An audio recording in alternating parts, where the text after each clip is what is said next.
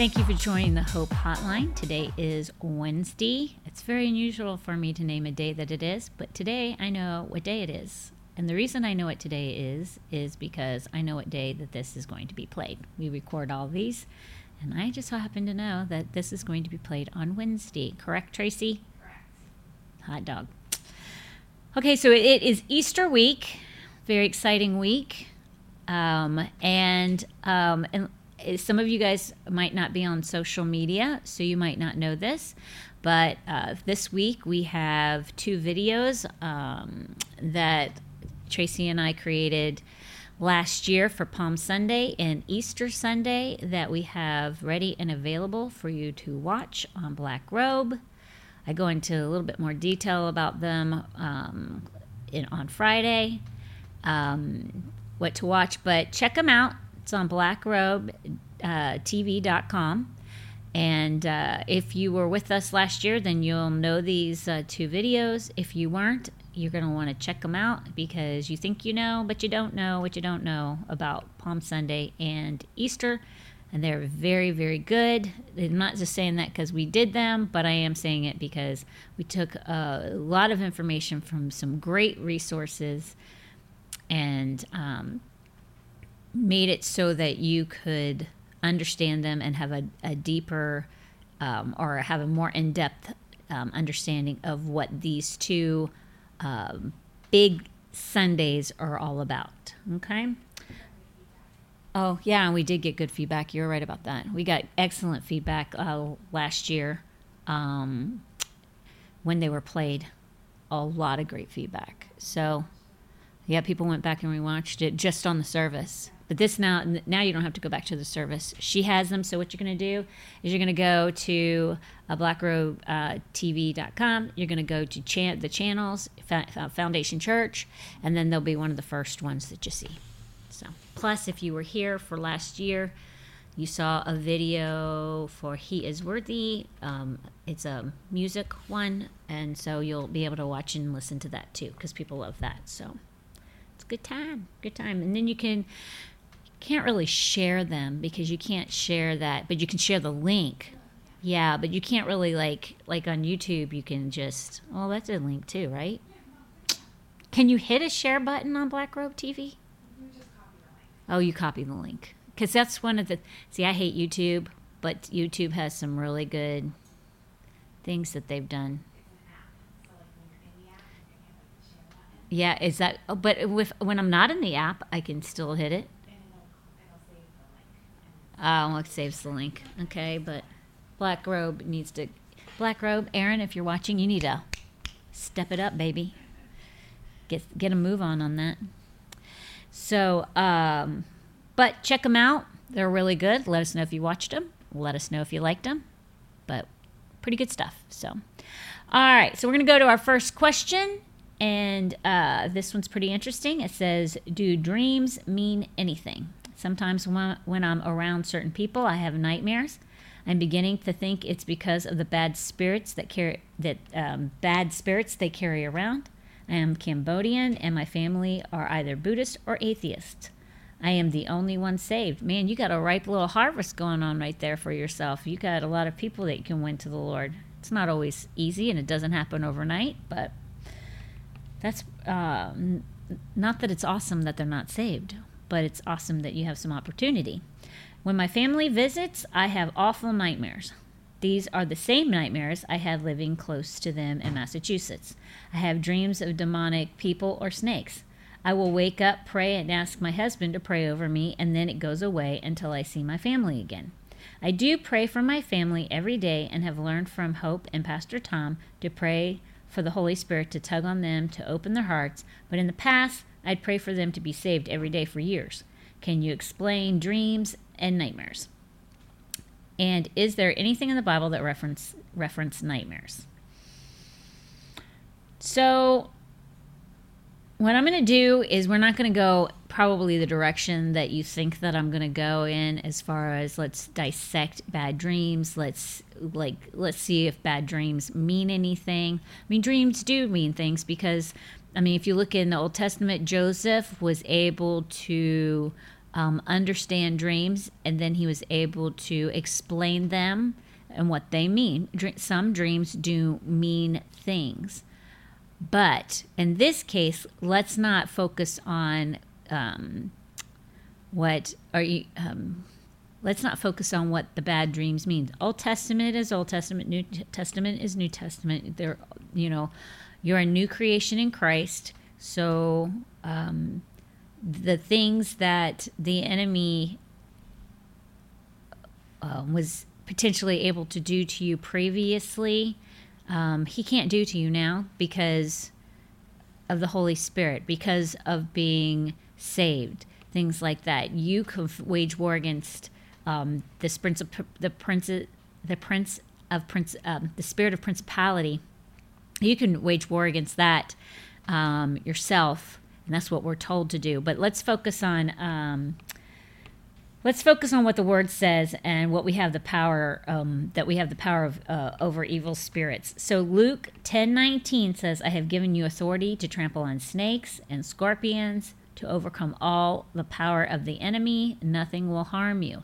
If I were you, I would take Luke 10:19 and I would plaster that in your living room. In your bedroom. I would plaster that in your bathroom, somewhere or wherever you're at. If you have a little home office or your desk, maybe put it in multiple locations. I would make sure that I have that scripture ready and available for me to speak over myself, speak over my family, so that you remember that all these things that you're concerned about, they're nothing. They really are. They're nothing. They have nothing. They have no authority, and they have nothing to do with you if you don't allow it. So let's look at what you said is that every time you and your husband prayed, you saw the results of that prayer in a positive way. So pretty much what you did is what the Word says to do. And you used the Word against them. Just like when Jesus was tempted by the devil, what did Jesus do after the 40 days of fasting? He and the devil took him up to the high temple mount and said, "I'll give you all these things if you worship me." And every single time Satan tried to tempt him with something, Jesus replied to him with Scripture. Now, Satan knows the Scripture too. That's why it's super important for you to know it better. But he will twist it so that it works on his behalf. But you knowing it and knowing it better, he has no rights. So, this is what I would do if I was you.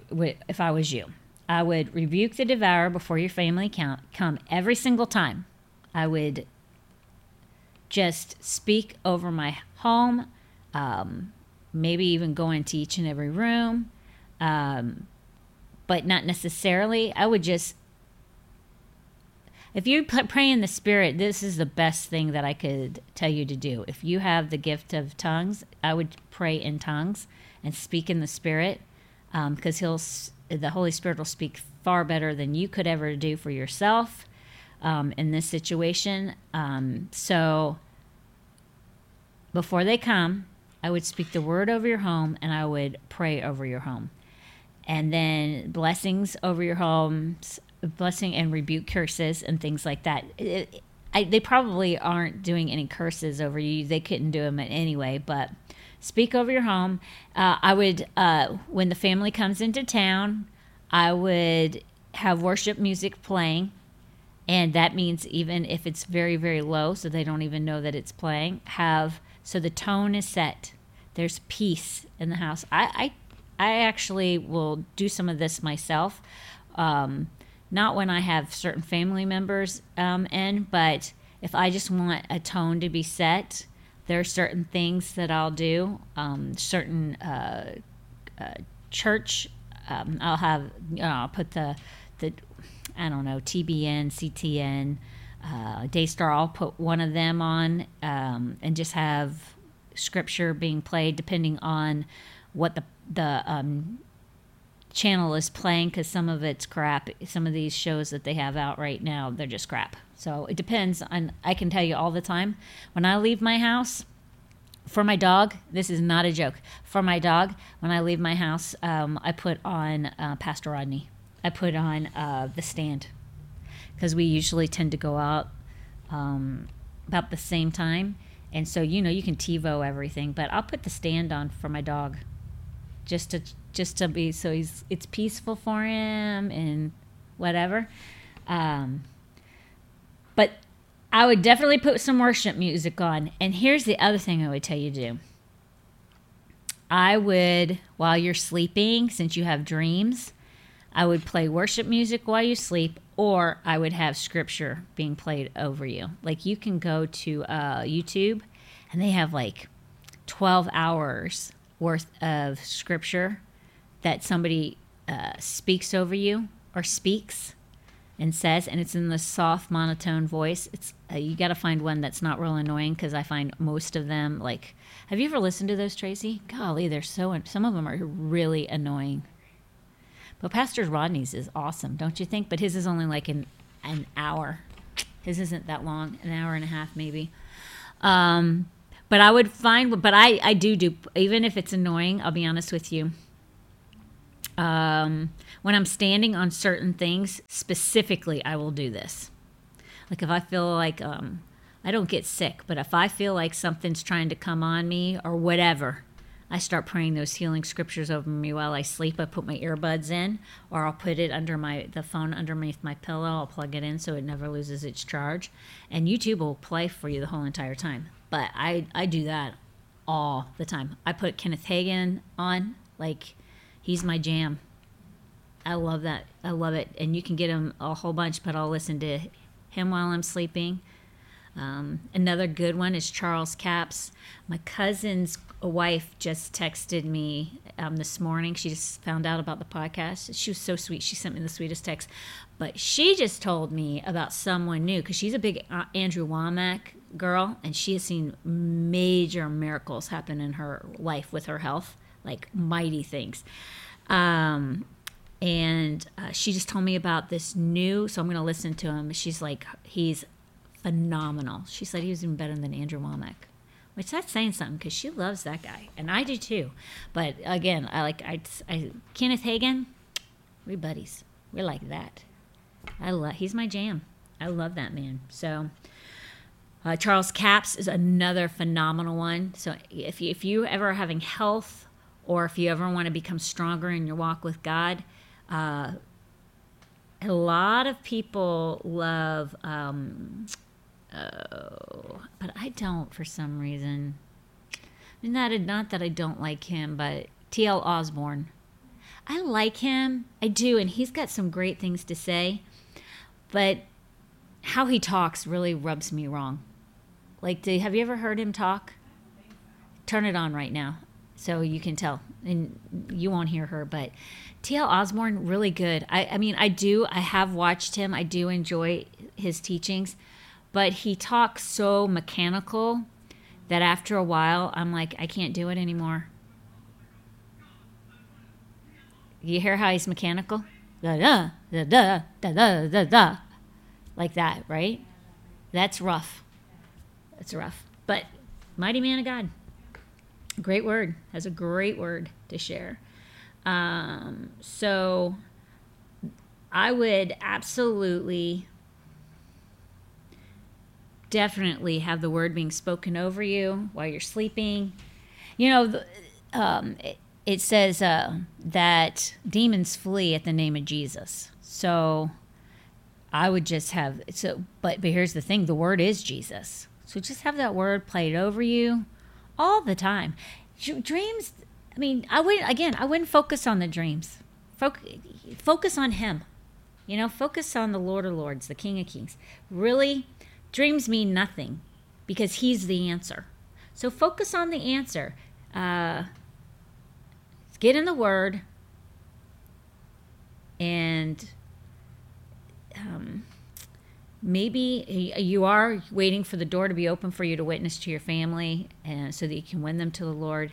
In the meantime, just saturate yourself with prayer, Bible, and worship. And when they come, I'm telling you, even if you have it played in the home and they don't even know it, because you can like have music playing and they won't even hear it. But hey, listen, the evil spirits, they do. They don't want any parts of it. So that's what I would do. If I was you, surround myself all the time with the word. But I do that a lot throughout the day right now. That is my life. My life, for the most part, is prayer, Bible study, and worship. I do a lot of that. So you might be doing that already. Just don't stop it when they get there. Keep it up if that's the case. Next question. This next question is a Tracy question. So I'm going to ask her it. Come on in, Heather. You're stealing my keys. All right. I was going to make you answer a question. Okay, so, but she's gone. Now she's back. No, I was just messing with you. So, since Tracy's asking me this question, I will answer this question, but I'm going to ask her this question too. Every now and then, Tracy throws a little zinger into me because she wants to know what I would say about it. Would you break a law to save a loved one? So what I would say to that is, listen, if the law is speeding, I already do that. So I'll break that law. I mean, to save a loved one, I already do it. I speed every day. Should I not? No, I probably shouldn't, but Lord knows. Like, how, if you're supposed to go 35, I always go 5 over. I cannot imagine going 35. I can't. It's too hard. And really, there's a variable with the law. The law says 10 over, you don't get a ticket. Anything 10 or less. Do I never go 10 over? Do I do 10 or more? Is that what you're asking me? Pretty much. Just kidding. You can plead the fifth. I plead the fifth. I plead the fifth. That's Tom's favorite. We're going to play that for you. I plead the fifth. No, but I can tell you that I plead the fifth. Because that's seriously one of Tom's favorite. Oh, like he puts that on in the house with just us. It's his favorite. But okay, yeah, I do more than 10. But I'm going to tell you why. There's a caveat to this question. I do 10 plus 10, but listen, it's usually when I have to go up to the river. The river is a killer. First of all, the drive. So you go there and you give yourself, it's only like an hour and 10 minutes away without traffic. But you can't leave an hour and 10 minutes because there's inevitably always traffic. So you leave at least an hour and a half early, at least. It has literally taken us 3 hours to get there before. 3 hours. Now you gotta love some church. And that's a good church. But you gotta love some church to sit in traffic for 3 hours, which we've done it more than once. So, when you're going to the river, this is the problem. Stop and go, stop and go, stop and go. And then when you get a break to make up some time, you're hitting that gas pedal as fast as you dadgum can. Because you don't know when you're hitting the next stop and start, stop and start, stop and start. So yeah, I do. I go. But here's the thing. My girlfriend, Pastor Clover, she lives in Fort Myers. She has the River Church Fort Myers. The other night, she told me she got home in an hour and a half from Tampa. I said, dadgum, girl, what were you going, 90 plus? And she said, absolutely. I love her. She's my girl. Absolutely. So, listen, that's a trip. It's worth it. But so, okay, if it's speeding, I'm going to say one heck of a yeah. I already do that. If you're asking me to kill somebody for somebody to save them, Well, it depends on the relative. It depends on how much I love that relative. Because I might say, take them out. I'm fine with it.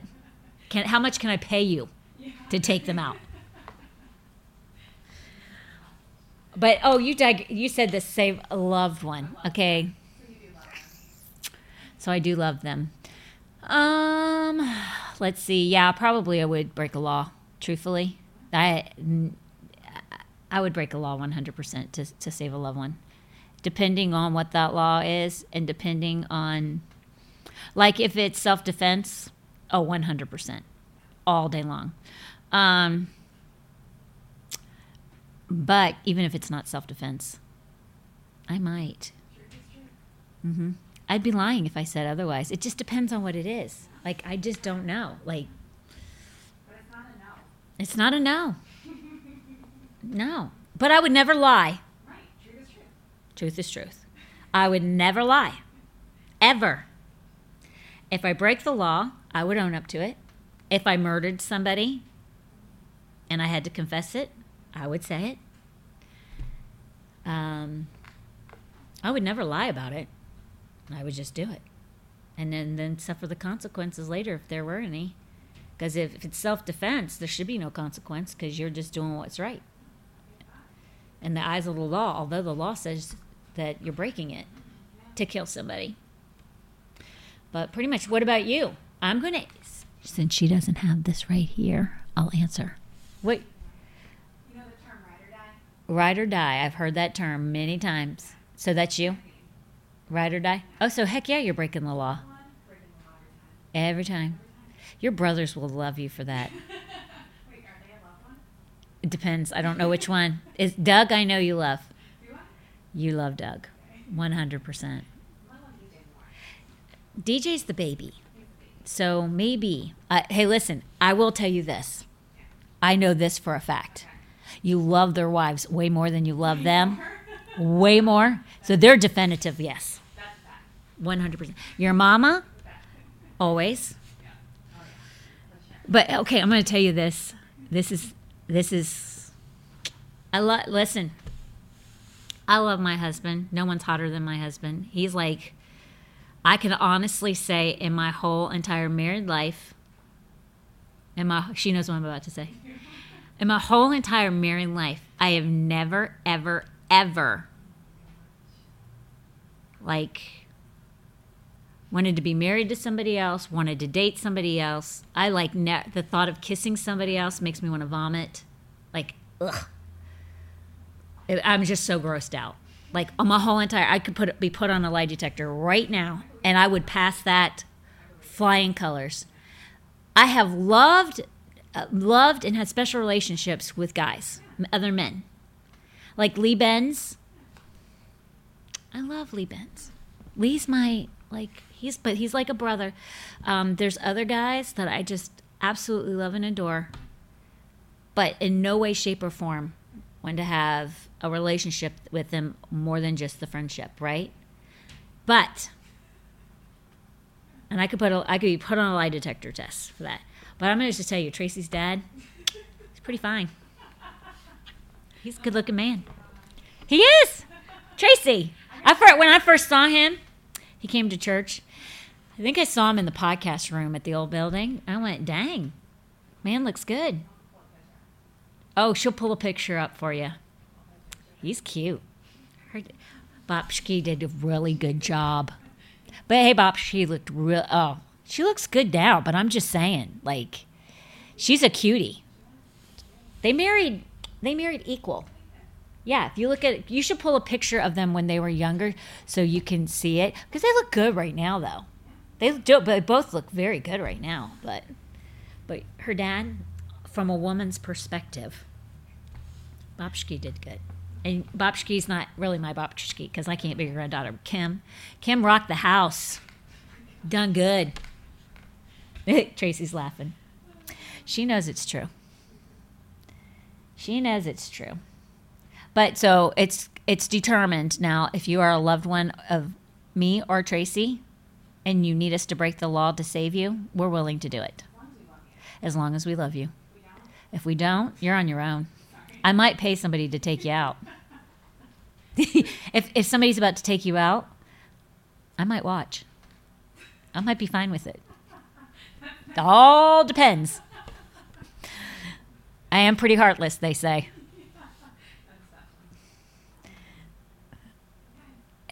You know what, though? I will say this. In all seriousness, I don't think there's anybody in my life. There's not one person in my life that I hate or can't stand. Even like people who, like, I feel like there's been things that have been between us to cause like a situation where we go like that or whatever.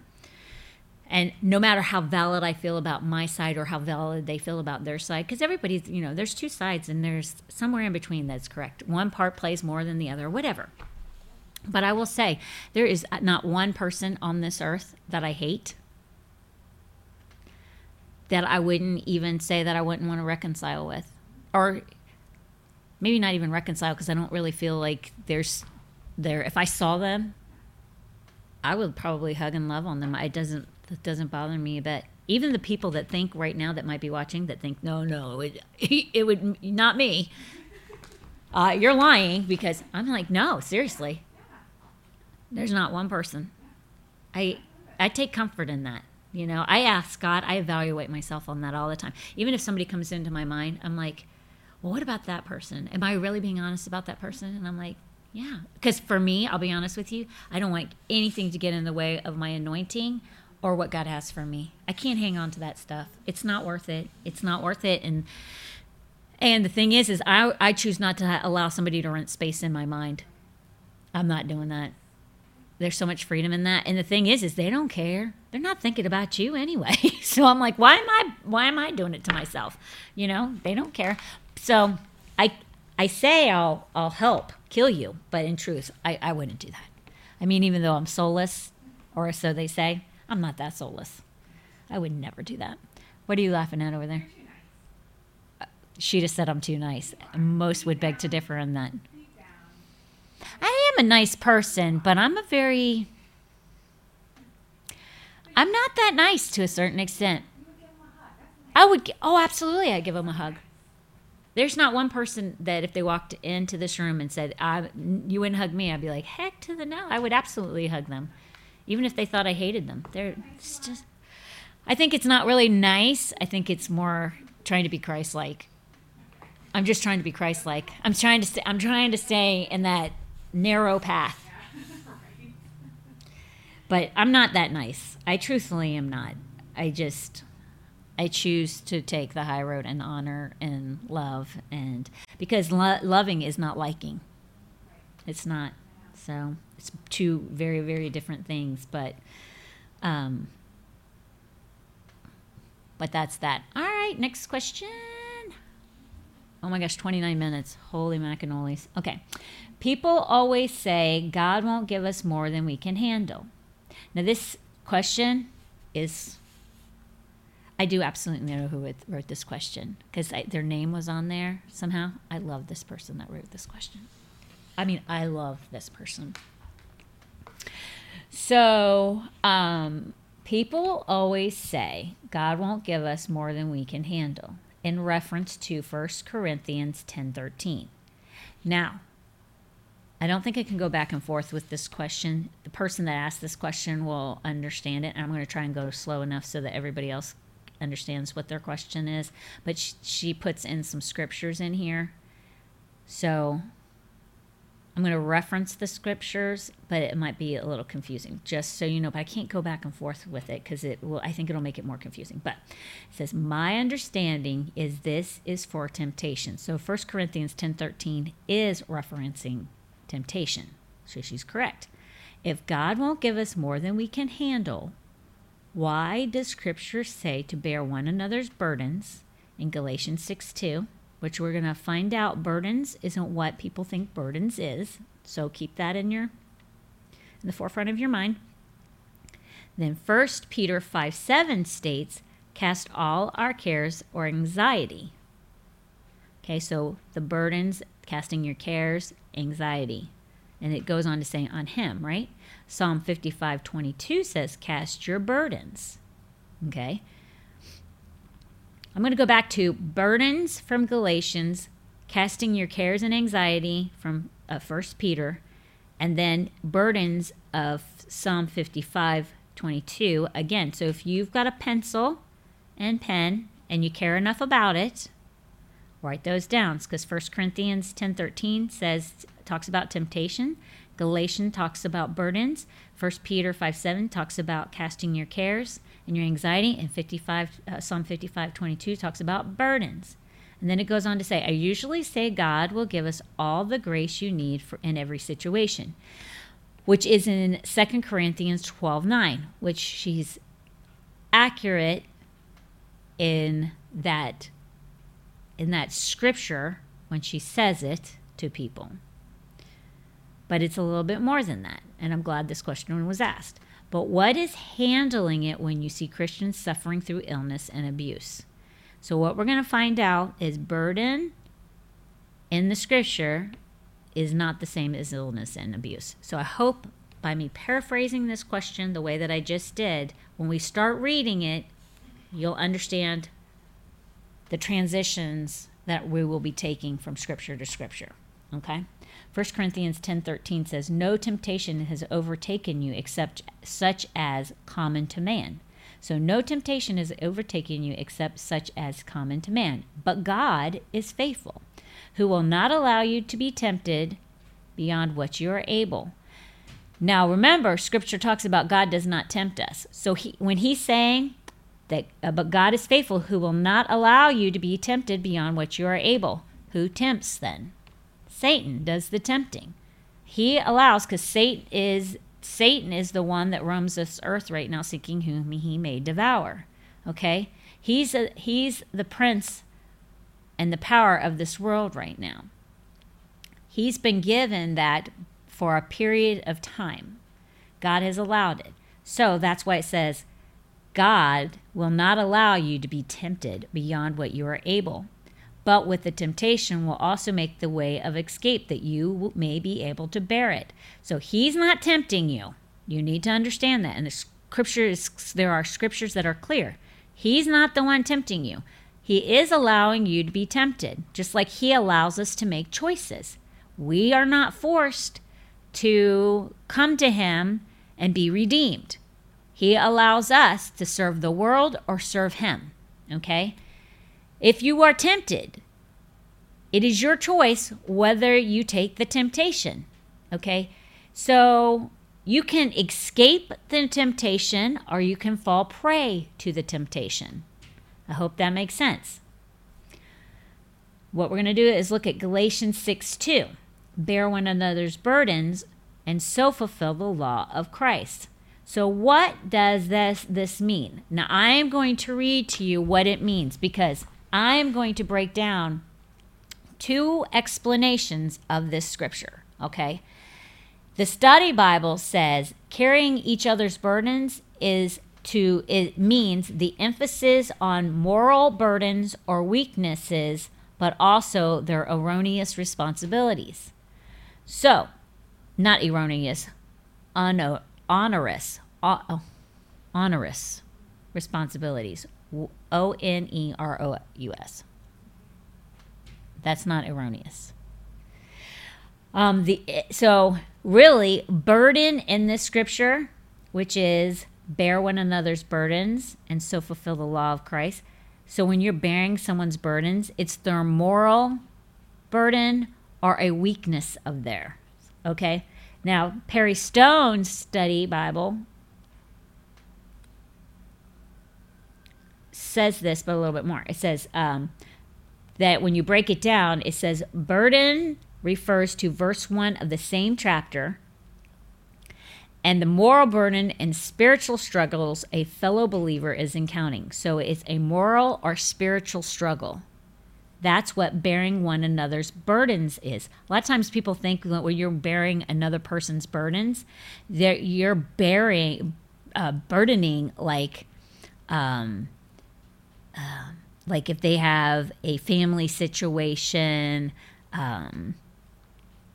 that maybe their kid has gone off half-cocked, is living in a drug addicted state, and that person's just so burdened by this, and you're going to help take on that burden of that person that's your friend or whatever. No, that's not what it's talking about. It's talking about moral or spiritual struggles, okay? Which I guess being drug addicted to some extent is a moral, ethical thing, but it's specifically not things like abuse or illness, which is what was the very last part of that question. What does moral mean? It's relating to principles of right and wrong in behavior. A burden does not refer to struggles such as abuse, illness, or anything like that. It is referring to a moral or spiritual struggle that someone is going through. So abuse and illness are not considered burdens in a biblical sense in that particular or in that scripture that is referred to. Okay, if you look at 1 Peter 5:7, it says, casting all your care upon him, for he cares for you. If you look at Philippians 4:6-7, because 1 Peter 5:7, what it does is in the study Bible, it tells you to go to Philippians 4:6-7, which will correlate the two of them together. Both of them 1 Peter 5:7 refers to Philippians 4:6-7 to help break it down. I was about to try and say it a different way, but it was going to be super confusing the way I was going to say it. So if you go to Philippians 4:6-7, which 1 Peter 5:7 says to do, so you can have a better understanding of it, this is what Philippians 4:6-7 says. Be anxious for nothing, but in everything by prayer and supplication. Supplication means repetitive, okay? With thanksgiving. So you do it, you pray, then you continue to repeat and pray over that specific thing, and then you give thanks for it being completed, even before it's done. You thank him because you know we walk by faith, not by sight. That's what Hebrews says. So if you're walking by faith, not by sight, then you know it's going to come to pass, and you're going to speak and be thankful for what you know that you're believing for.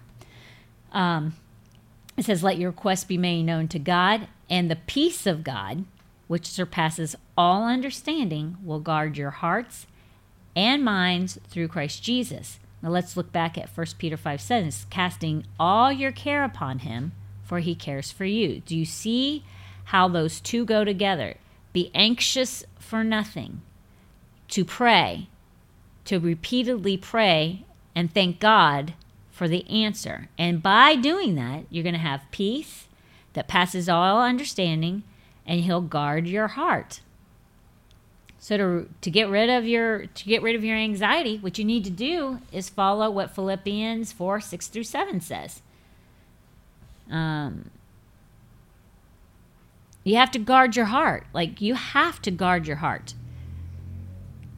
And the reason you have to guard your heart is because if you do not, you will let things run amok in your mind.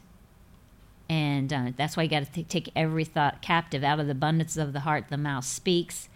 So if you allow fear and anxiety and depression and all this other stuff to enter into here, it goes into here. And it's just a vicious cycle. But you can stop the cycle through prayer, supplication, thanksgiving, and then you'll have a peace that passes all understanding, and then you'll be able to guard your heart. You can't be anxious, and that's not a burden anyway. Being anxious isn't a burden, because being anxious isn't a spiritual struggle or a moral struggle, right? Let's go to Psalms 55:22. Am I explaining this well? Do you understand it? You do understand it, though? Because it's kind of not a confusing question, but it's a tangled web. I wondered too. You've wondered that before? Really? I didn't think of it that way. Like casting your burdens on some? Is that the part that you were... Like, anxiousness isn't, like, it shouldn't be considered Anxiousness shouldn't be. No, because it's not. Yeah. Mm-hmm. Well, that's stunning. Okay, now I understand where you're coming from. Because I didn't understand what you meant by you didn't understand. Then that makes me good. That makes me glad. If it gets confusing, though, just tell me. Say, go back to that because that doesn't make sense. Because this one's a little bit of a tingler. Okay, Psalm 55:22 says, cast your burden on the Lord, and he shall sustain you. He shall never permit the righteous to be moved. Let's repeat that one more time. It says, cast your burden on the Lord. He shall sustain you. He shall never permit the righteous to be moved. What a great promise. I mean, man, and that's why knowing the word and speaking the word over yourself, super important. Super important. Because right there, if you spoke that over yourself all the time, you would never be anxious. You would never be concerned because you know that that's truth. God's word is truth, and it's a promise to you. It's whether you believe it or not. So Perry Stone breaks this scripture down phenomenally. So good. It says the Hebrew word for burden is not the usual word used for burden, which is massa. So normally if you saw the word burden in the Bible, it would be the Hebrew word massa, M-A-S-S-A, which means a weight or a load, okay, that you carry. So in this case, it is the word Yehab, Y-E-H-A-B. And it means what has been given to you or what God has allowed to happen by his sovereign purpose, which coincides with the 1 Corinthians 10:13. Okay? With the temptation and things like that. Okay. God will sustain you for everything he permits to happen to you. So anything that not that he did, but has been allowed because Satan comes and he's the one that does it all. It's not God. It's Satan. So he knows that Satan's going to come after us. We will face many trials in this lifetime. But what does it say? I will deliver you from them all. Okay? So he will sustain you through everything. God will sustain you for everything he permits to happen to you. The Hebrew word for sustain literally means to measure, then to hold and contain something. It means God gives you a measure of grace to hold you up through a test. And in the New Testament, Paul had a thorn in the flesh and asked God 3 times to remove it. God responds that his grace is sufficient for him, meaning that grace would sustain him and see him through anything. Now, a lot of people think the thorn in the flesh is sickness, illness, and disease. It is not that at all. And if you studied out a thorn in the flesh, you would absolutely know that it had nothing to do with sickness, illness, and disease. But what a lot of people love to do is use Paul's thorn in the flesh to say, well, God doesn't heal every time. Because if he did, he would have healed Paul of his thorn in the flesh. Some people have made up that the thorn in the flesh was that he had an eye problem, that the thorn in the flesh was, there's one other problem that they say he had, and I can't remember what it was. Some other sickness. I think it was stomach issues.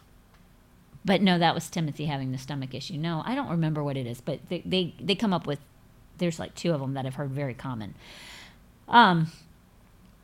So that gives them permission not to believe in healing and that God wills whether or not you're healed or not. Well, it is God's will that you're healed every single time because that's what it says in the Word. There's nowhere in the Word that says that God doesn't heal every time. No one has ever showed it to me.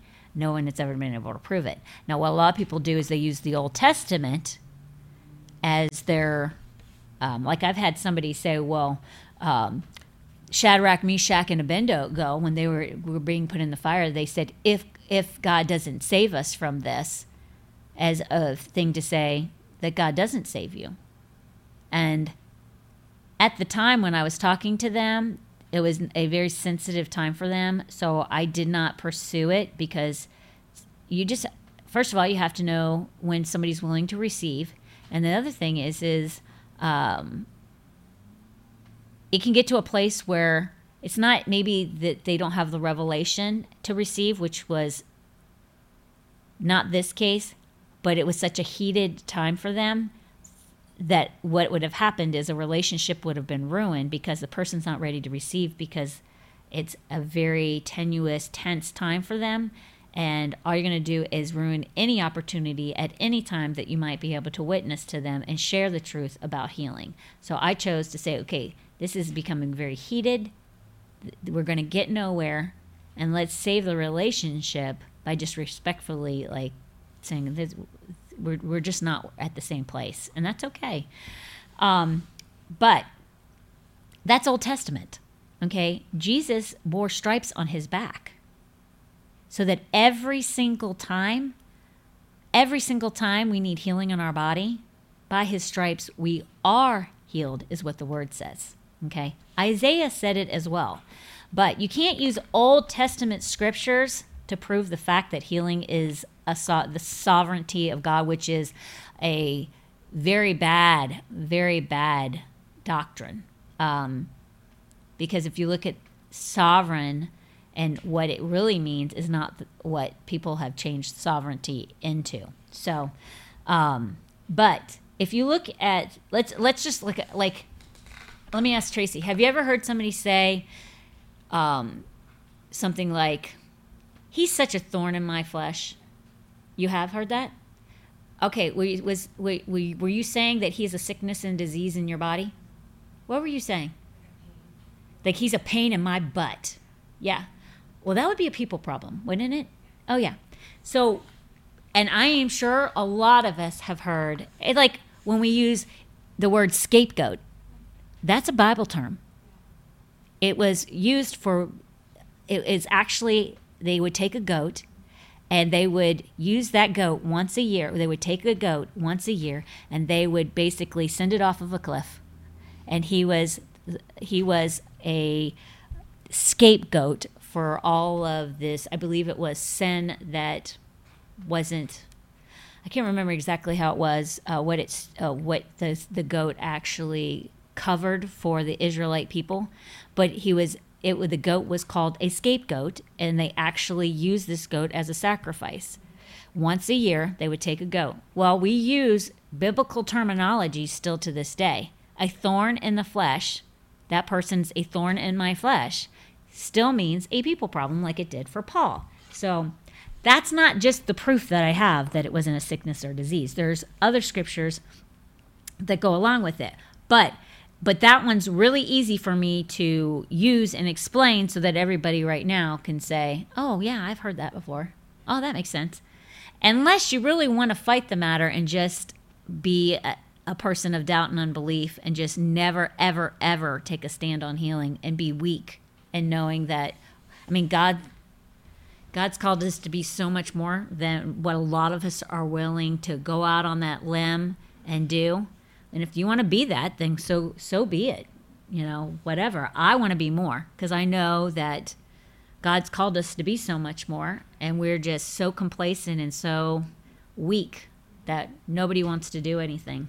It's way easier to sit in front of the TV or the computer and look at Instagram, Facebook, Google search, whatever, than to actually step out there and do things that might be a little risky spiritually.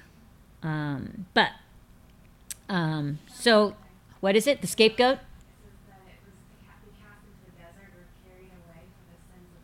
Okay, so it was cast in the desert. I thought it was off of a cliff, but it's right. No, it wasn't. I clearly remember that now.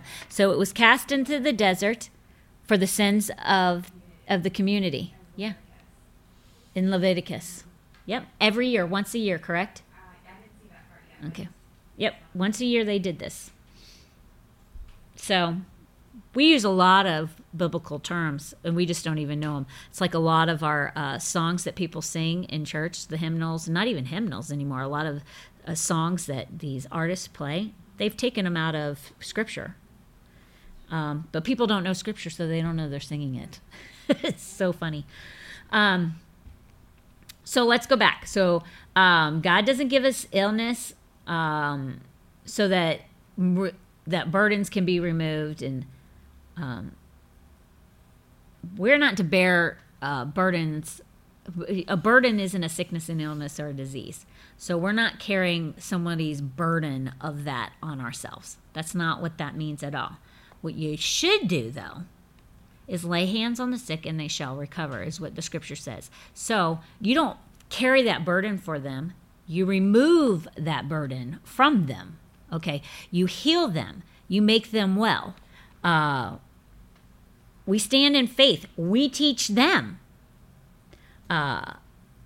We teach them about healing. We disciple them on the promises of God and what they can stand on. Abuse isn't really a burden under the guise of what that terminology is. Abuse is a moral or spiritual situation.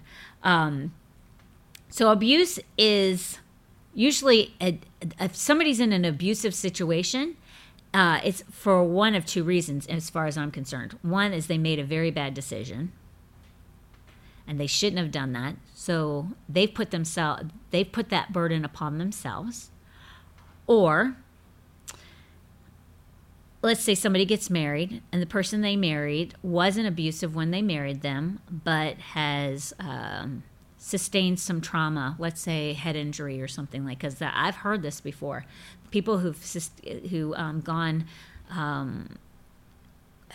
gone through car accidents or even fallen and stuff like that, the injury to their head has caused their personality to change. And so they went from being a very gentle, kind creature to somebody that's kind of an aggressive person. So what I would say to that is we go back to healing that person, but also not allowing yourself to be abused. That doesn't mean that you leave, if you're in a marriage, that doesn't mean that you leave them, but what that does is you don't allow yourself to be abused. And there are ways around that. So you could say, yeah, that's easy for you to say. But I would say, yeah, I know. I wouldn't do it. I would never, ever, if somebody was trying to hurt me, they would maybe be able to do that for a very short period of time. But I would start making a way that stopped. And so if they're abusive, they would be in jail. And I'm not putting up with it. I'm not. So I may have to stay married to them, and I'll pray them through it, but I'm not going to be abused. So there are ways. And you go, well, okay, so if I divorce them, or if they get put in jail, then I can't live because they're part of our income. No, God's your income. He's your provider. Do you pay tithe? Everybody like boxes themselves in because they forget, or they don't understand Scripture, or they live by the world standards, or they look at everything through the world solutions versus the biblical solutions. You'll win every time if you go through the biblical process. So discipling and teaching one another is super important, but you don't have to bear somebody's burden. You just need to disciple them, teach them, help them along. Proverbs 27:17 says, as iron sharpens iron, so a man sharpens the countenance of his friend. Don't bear a burden that isn't a burden, but teach them. Iron sharpens iron. Teach them, show them, disciple them so that they can get themselves out of whatever it is, even if it's depression. You can teach somebody and disciple them out of that nonsense. You can pray them and help them pray through, but don't bear that burden for them. That's not your burden to bear. Lift each other up, stand in the gap for your friend in faith. And remember, when it comes to temptation, God allows you to be tempted by the devil, but he also says he gives you a way to escape it, okay? But also, lots of people, I cannot tell you how many times I've heard people say, I don't know what God is doing. I don't know. They have got themselves in a mess because of bad decision. I don't know what God is doing. God didn't do that. You did that. And Like, it's so funny because women, they'll get involved with these men they have no business being involved in. The men want something more from them. They're tempted to do more with that guy than they should. And they'll be like, I'm so tempted. I don't know. I mean, why is God doing this to me? You're unequally yoked, first and foremost. Or even if you're with a guy that says he's a Christian and he's tempting you, okay, you're unequally yoked. I mean, God does not tempt us. Okay, James 1:13 says, let no one say that he is tempted. I am, and this is quotes, I am tempted by God. Let no one say when he is tempted, I am tempted by God. For God cannot be tempted by evil, nor does he himself tempt anyone. It's not God. He doesn't tempt anyone with sin or anything evil. That comes straight from the devil or the decisions you've made that caused you to be in that situation. Matthew 26:41 says, watch and pray lest you enter into temptation. The spirit indeed is willing, but the flesh is weak. So your spirit man will not, but your flesh will. Because the spirit is strong, the flesh can be weak. So a lot of times people say they're in burden situations because they've made some bad decisions. Poor decision making will put you right in the place that you should not be. And a lot of times that's because we don't read our Bible. We don't apply the guidelines and the boundaries that it's provided for us for our protection. And it's really fun to talk about the drama and all the nonsense that's going on in our lives because it tantalizes and feeds our flesh. But, and we want others to feel bad for us because we get attention by it. But don't bear the burden of somebody who's put themselves in a very bad situation. They need to maybe have some good guidance on how to get out of it. But if they don't want to, if you give them good advice, biblical advice, and they don't want to take it, like Jesus said to the disciples, if they do not receive you, take off your sandals, shake the dust off your feet, and move on. And that's what you need to do. Don't carry somebody's burden, especially if they put themselves in that position. But that's on them. Help them to the degree in which they want to be helped. And then call it a day. It sounds mean, but it's not meant to be mean. It's just biblical principle. So people love attention. I can't tell you how many times in my life people have said, can I talk to you? Can I talk to you? And they will keep coming back and forth and talking to you about the same problem over and over and over again. Not take one lick of advice that you've given them. The situation will progressively get worse because they never did a daggum thing you said, but they sure do want your ear. They sure do want to talk about it with you. I don't have time for it. I don't. If you don't care enough about yourself to make wiser decisions, I just cannot be bothered. That sounds mean, but it's just the truth. If you can't care enough about yourself, how am I supposed to care more for you? It's not happening. It's not. Listen, people need to look at themselves to the degree in which God looks at you at, and you are a prized possession. The very God that I serve sent his only son, his one and only son, to die on a cross. He became poor so that I might become rich, so that healing to my body, if needed, by the stripes that he bore on his back, can be provided to me. That through the nails in his hands and his feet, I am redeemed by the blood of the Lamb.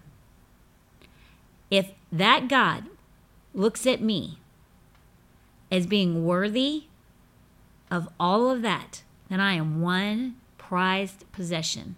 And if you can't see yourself as that, I don't know what to tell you. You need to get in the Word. You need to see who you are in Christ. And you need to start making really good decisions for yourself because you are something that no one else in this world would have done for you outside of the Lord God Almighty. And you are an important being.